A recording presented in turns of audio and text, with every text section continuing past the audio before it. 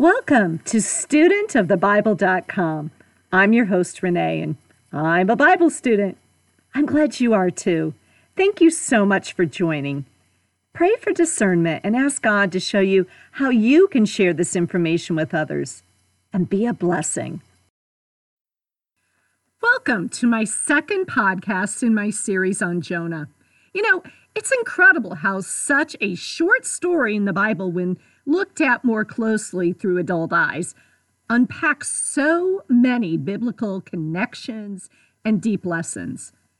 2 Timothy in the New Testament, chapter 3, verses 16 through 17, reminds us that all Scripture is God-breathed and is therefore useful for teaching, rebuking, correcting, and training in righteousness, so that the servant of God may be thoroughly equipped for every good work. And then right before that, Paul says in 2 Timothy that studying Scripture makes us wise for salvation through faith in Christ. And that's certainly true with this story of Jonah. It's way more than a whale of a tale.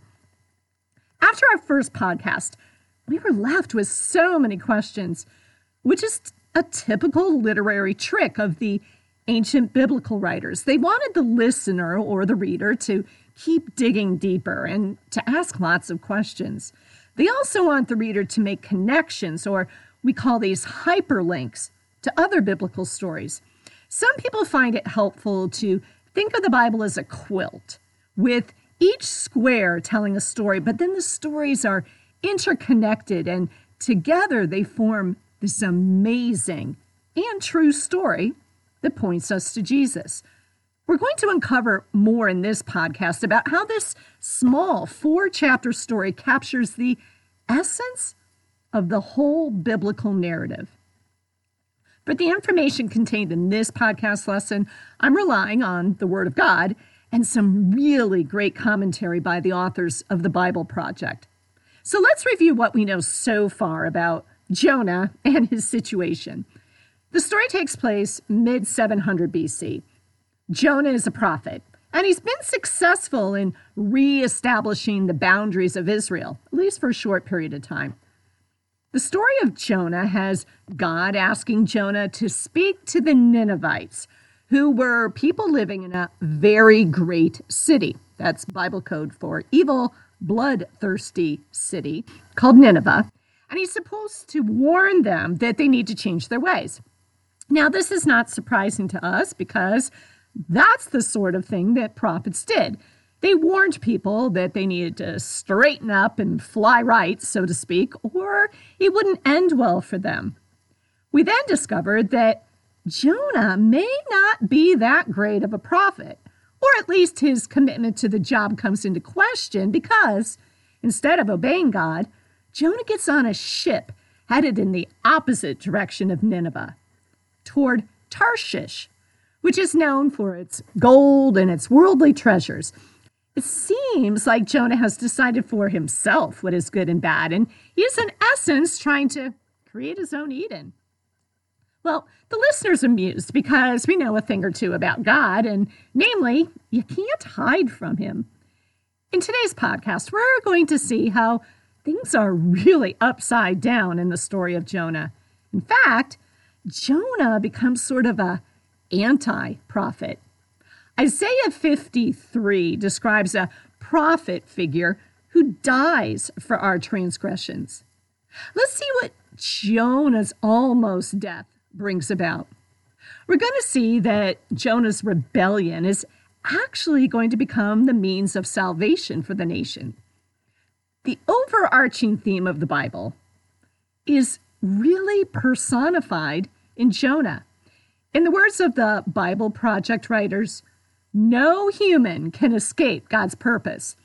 Even human evil will be used by God for his purpose. Our response to sin needs to be fess up, not shut up. We should not deny it or try to patch it up using our own schemes. We need to own it, turn from it, and again, in the words of the Bible Project, trust that it will serve God's purpose, even though we may think it's probably the opposite of God's purpose. Now, in Jonah chapter 1, we see that Jonah's on a ship with a bunch of pagan sailors who are terrified when the seas start getting really rough. These are hardened sailors, so it must have been a pretty bad storm. In fact, the Bible says, the Lord sent a great wind on the sea, and such a violent storm arose that the ship threatened to break apart. All the sailors were afraid and called out to their own God. And they threw the cargo into the sea to lighten the ship. But Jonah had gone below deck, and he lay down and fell into a deep sleep. Interesting that the sailors, though pagans, knew that the storm was brought up by some kind of supernatural power, and so they're praying to their gods to make it stop. We're told then that the captain of the ship is beside himself when he goes down below and he finds Jonah asleep in the bowels of the ship. And so he commands him, "Get up and call on your God. Maybe he'll take notice of us and we won't perish." So then the sailors cast lots. Now, this is a superstitious act to, find out who's responsible for the storm. But here we see God intervenes to make the lots cast point to Jonah. Pretty clever. So let's see what Jonah does when the finger is pointed in his direction. First, Jonah identifies himself as a Hebrew who worships the Lord. He says, the God of heaven who made the sea and the land. Well, that seems encouraging. Seems Jonah has not yet forgotten who he is and who God is. Jonah apparently had admitted to the sailors at some point that he was running away from God, and, well, this admission totally freaks out the sailors. Remember, they're pagans, and yet they know enough to be afraid of Jonah's God, and that running away from him was a bad idea. They asked Jonah what they should do to make the storm stop. Well, Jonah says in chapter 1, verse 12, "Pick me up, throw me into the sea, and it will become calm. I know it's my fault that this great storm has come upon you." Well, now we might be thinking, finally, Jonah's starting to remember who he is, who God is, and he's admitting his guilt. But remember, the story of Jonah is filled with irony. It's upside down. These pagan sailors did not want to end Jonah's life to spare their own. Instead, the Bible says that the sailors start to row back towards land. But the sea grew even wilder than before.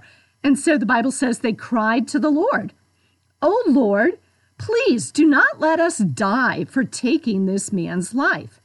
Do not hold us accountable for killing an innocent man. For you, O Lord, have done as you pleased." The Bible then says that the sailors took Jonah, threw him overboard, and the raging sea grew calm. It continues, it says that at this, the men greatly feared the Lord, and they offered a sacrifice to the Lord and made vows to him. But the Lord provided a great fish to swallow Jonah, and Jonah was inside the fish for 3 days and 3 nights. So much is going on here. First, recall, Jonah is a prophet. We know from our other Old Testament stories that when humans are violent or destructive or even self-centered, their guilt often brings the blood of innocent people upon them, and then God brings judgment. But we also know from the story of Noah, for example, that God loves humanity. After all, we're created in his image, and he doesn't want to destroy us. So God often uses a human prophet or deliverer or intercessor, like Noah, Abraham, Moses, Elijah, Jeremiah, to appeal to God's mercy on their behalf. But we also know the Bible is a collection of true stories, and as such, Well, they're filled with real people who have real faults, and sometimes the people God appoints, they fail personally by being fearful, or the people they're appointed to help don't listen to them. What all these human stories are supposed to do is to help us to recognize all the more we need a Savior. We need God to come to earth and save us from ourselves. So here once again, we remain hopeful that maybe Jonah's the one. He is admitting that he's running from God. But we didn't really hear any remorse, did we? We think, oh, how noble, he's ending his life to save others. But is Jonah really noble? We have to continue to read on. Because the story of Jonah is filled with irony, did you notice who it is that turns to the true God and repents and worships him and makes sacrifices and vows? Did you notice who it was? It was the pagan sailors. Jonah said that he feared the Lord, but it was actually the pagan sailors who demonstrated with their actions that they actually feared and respected the Lord. See how God is using Jonah's bad behavior to actually save others? So, unlike other prophets we know of whose selfless behavior, like Moses in Exodus or Abraham in Genesis, offer their lives so that others might live, here we're seeing that it's actually Jonah's bad behavior that's saving others. Right before chapter 2 starts, we read that God provides a great fish to swallow Jonah. This great fish, notice it doesn't say whale, is supposed to get us to hyperlink to other biblical ideas of large sea creatures. Now, here's a little ancient Near East mythology history. The pagan nations around Israel, among other things, worshipped the monsters of the deep. Kind of makes sense because the waters of the sea were considered mysterious and ominous and dangerous. So it was probably a good idea to worship the unknown creatures of the deep as an insurance policy. The Israelites, however, they looked at sea creatures as powerful, but they knew that they were still controlled by God. Look at what we learned at the very beginning in Genesis chapter 1, verses 20 through 21. It says, "Then God said, 'Let the waters teem with swarms of living creatures, and let birds fly above the earth in the open expanse of the heavens.' God created the great sea monsters and every living creature that moves, with which the waters swarmed after their kind." Now, in the Bible, you'll see words like Leviathan, sea monsters, etc. Now, these were actually used by the authors as metaphors for evil and chaos that were under the control of God. The authors paid homage to their pagan neighbors by kind of playing on this idea of mythological creatures, but their God, the true God, was not afraid of these creatures, but instead would use them for his own purpose. This is a quote by an author, Philip Carey. He wrote this book called Jonah. And this is how he explains this idea of the great fish. He says, "The great fish is a comic version of an ancient nightmare, the great monster of the deep that represents chaos and destruction, the flooding and the undoing of the world. In bearing witness to the power of the God of Israel, Scripture often reckons with the nightmares of ancient Near Eastern mythology and outs the images to its own use. In Jonah, the nightmare is turned into a comedy. The creature that swallows Jonah is not one of the terrible monsters of the deep. It's just a great big fish. Call it a monster if you wish. It's no big deal. Wherever you go in the world, the Lord who created it is there before you and can prepare a way for you, even if The way is a great big fish. I like that. So again, the story of Jonah is a story of the unexpected. Now, when the listeners heard that Jonah had been swallowed by a great fish, they would think, well, that was a short story. He's a goner. Jonah's dead. But then we hear that he was in the belly of the great fish for 3 days and 3 nights. We're left to wonder, well, what happened to him afterwards? Remember, sea monsters are bad, evil, chaotic. Ezekiel talks about a great sea monster that lies in the midst of the river. And here he's using this idea metaphorically to talk about Egypt. Psalm 124 talks about being swallowed alive by evil people if the Lord had not been on their side. Being swallowed up would typically conjure images of being overcome by evil.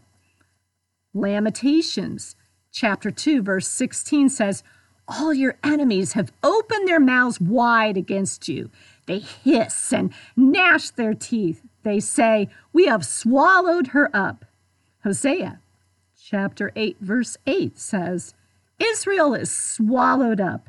They are now among the nations like a vessel in which no one delights.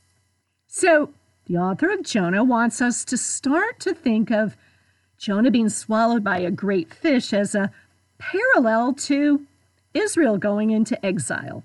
Yet, because of God, they're still alive and they still have a future.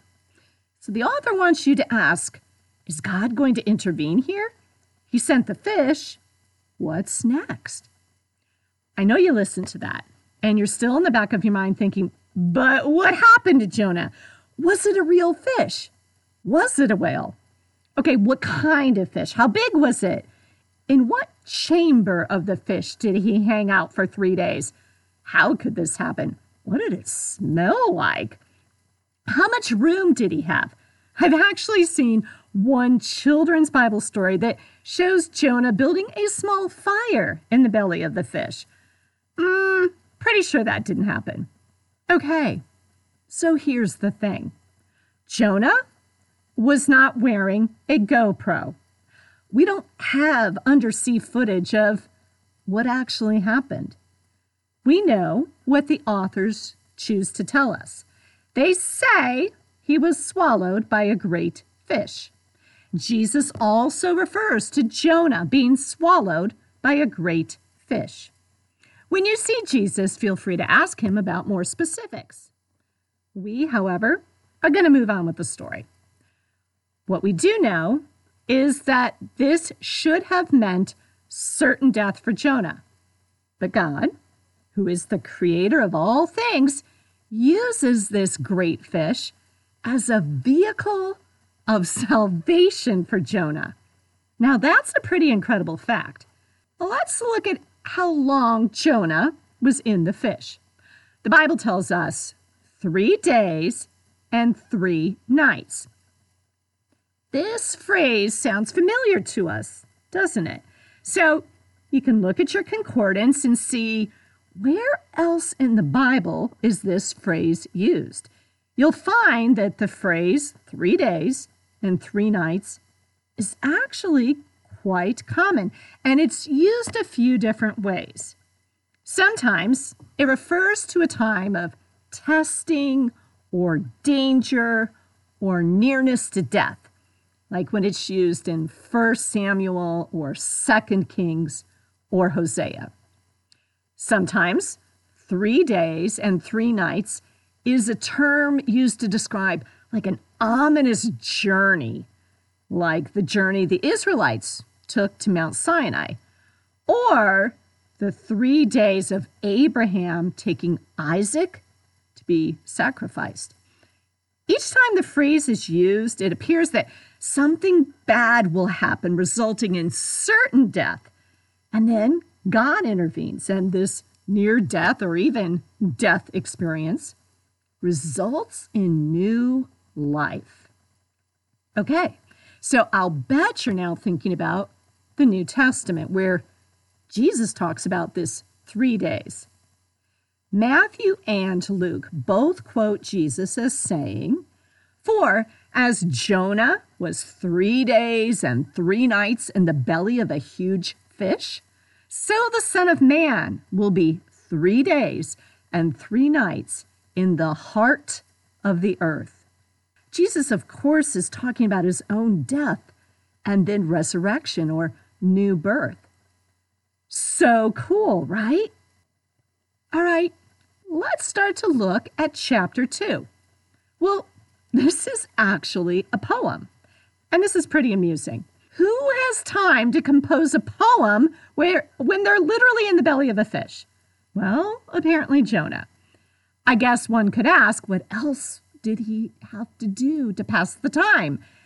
Now, the ancient Hebrew writers often use this element of poetry to make a point, but in a metaphorical way. Poetry, honestly, is used throughout the Old Testament. How can you spot it? Well, in many Bibles, you'll see that the font is different, or maybe it's indented.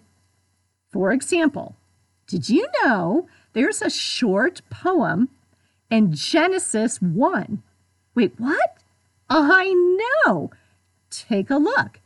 The very first book of the Bible, in the very first chapter of the Bible, Genesis, chapter 1, verse 27, is a really short poem. So God created man in his own image. In the image of God, he created him. Male and female, he created them. So poetry is used when the authors want you to focus on something specific. Many times, poems or songs, same thing, will appear right before or right after people are delivered from something bad. For example, after God parted the waters in Exodus so his people could escape the Egyptians on dry land, Miriam, who is Moses' sister, breaks out in this awesome poem, this song. Now, here in Jonah, the author is using a poem to signal to us either deliverance has happened or is about to happen.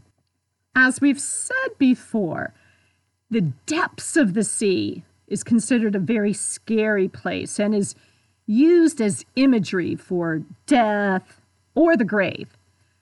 Jonah uses a lot of imagery, which then, as a hyperlink, takes us to Miriam's thankful poem about God delivering the Israelites from certain death in the sea. So we're going to quickly look at Exodus chapter 15, verses 1 through 13, and I want you to listen to Miriam's poem. Listen for these words: hurled into the sea, salvation, cast into the sea, drowned in the sea, down into the depths. This is what her song says. I will sing to the Lord, for he is highly exalted. Both horse and driver he has hurled into the sea. The Lord is my strength and my defense. He has become my salvation. He is my God, and I will praise him, my father's God, and I will exalt him. The Lord is a warrior. The Lord is his name. Pharaoh's chariots and his army he has hurled into the sea. The best of Pharaoh's officers are drowned in the sea. The deep waters have covered them. They sank to the depths like a stone.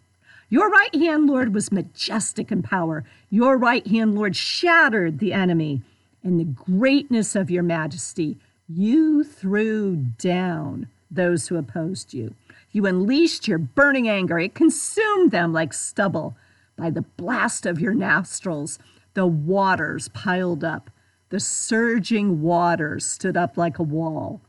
The deep waters congealed in the heart of the sea. The enemy boasted, I will pursue, I will overtake them, I will divide the spoils, I will gorge myself on them, I will draw my sword and my hand will destroy them. But you blew your breath, and the sea covered them. They sank like lead in the mighty waters. Who among the gods is like you, Lord? Who is like you, majestic in holiness, awesome in glory, working wonders? You stretch out your right hand, and the earth swallows your enemies. In your unfailing love, you will lead the people you have redeemed. In your strength, you will guide them to your holy dwelling. Okay, now keep that in mind. Now, the author of Jonah wants us to realize that Jonah is actually thinking about the Exodus story when he compiles this poem, or prayer to God from the belly of the fish. Listen to Jonah, chapter 2, verses 1 through 9.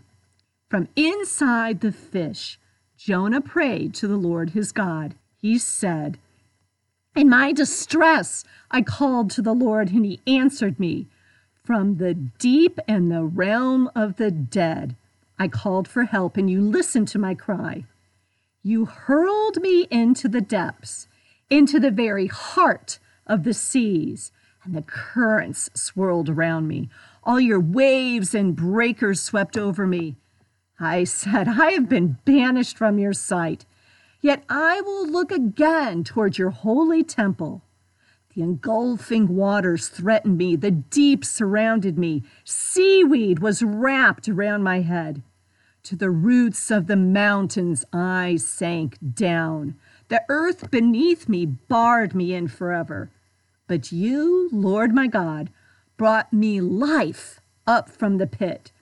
When my life was ebbing away, I remembered you, Lord, and my prayer rose to you, to your holy temple. Those who cling to worthless idols turn away from God's love for them. But I, with shouts of grateful praise, will sacrifice to you. What I have vowed, I will make good. I will say, salvation comes from the Lord." Oh my gosh, so much richness in this poem. But we'll ponder the meaning until next time. In the meantime, I do want you to meditate on a few things. Has Jonah repented? Is he recognizing how he literally has been saved from Sheol, which in Hebrew is the grave? And if he does recognize his near miss with death, is he going to live a different life now? What I also want you to meditate on, has there been a time in your life where God literally has pulled you up from the depths of despair? And if so, do you give glory to God for your second chance? How has this experience changed you? Whose example have you been following? Jonah, who is talking the talk, or the pagan sailors who turned believers and are actually walking the walk? Be a blessing to others by sharing your belly of the fish story with others, and have a blessed day.